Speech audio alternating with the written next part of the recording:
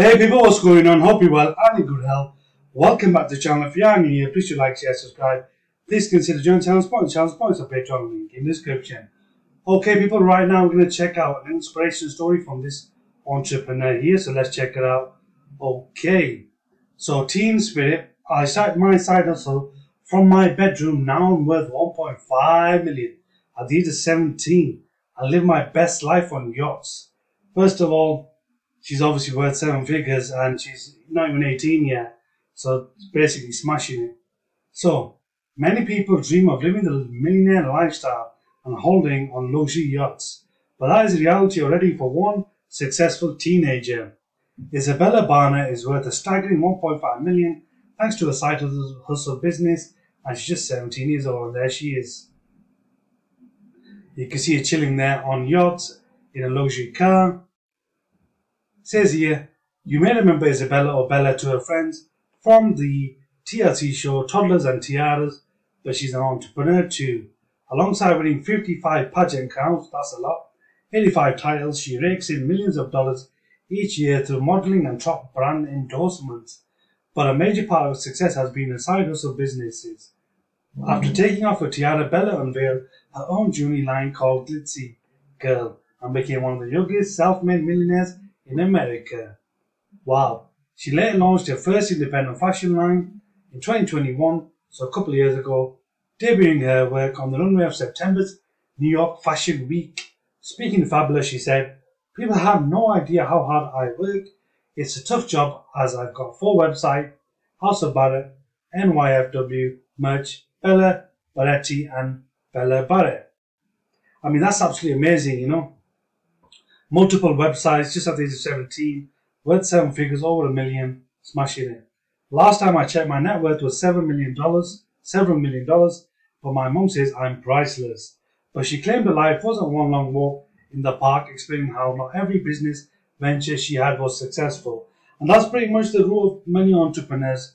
You know, they do multiple things, they fail in things, and then they become successful. Okay, a teddy bear business flop, she said. She told Truly, I have a jewelry line that made me $1 million. I had a clothing line that made me $1 million, but I still hang out with my friends and we go jet skiing.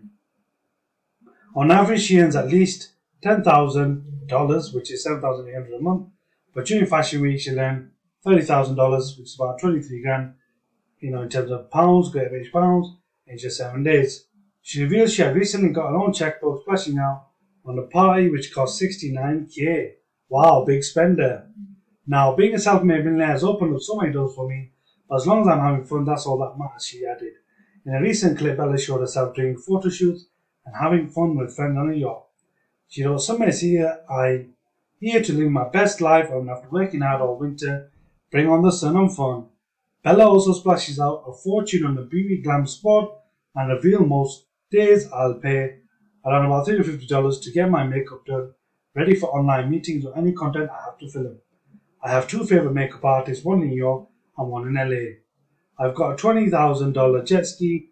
I love my sneaker collection, which is worth around $100,000.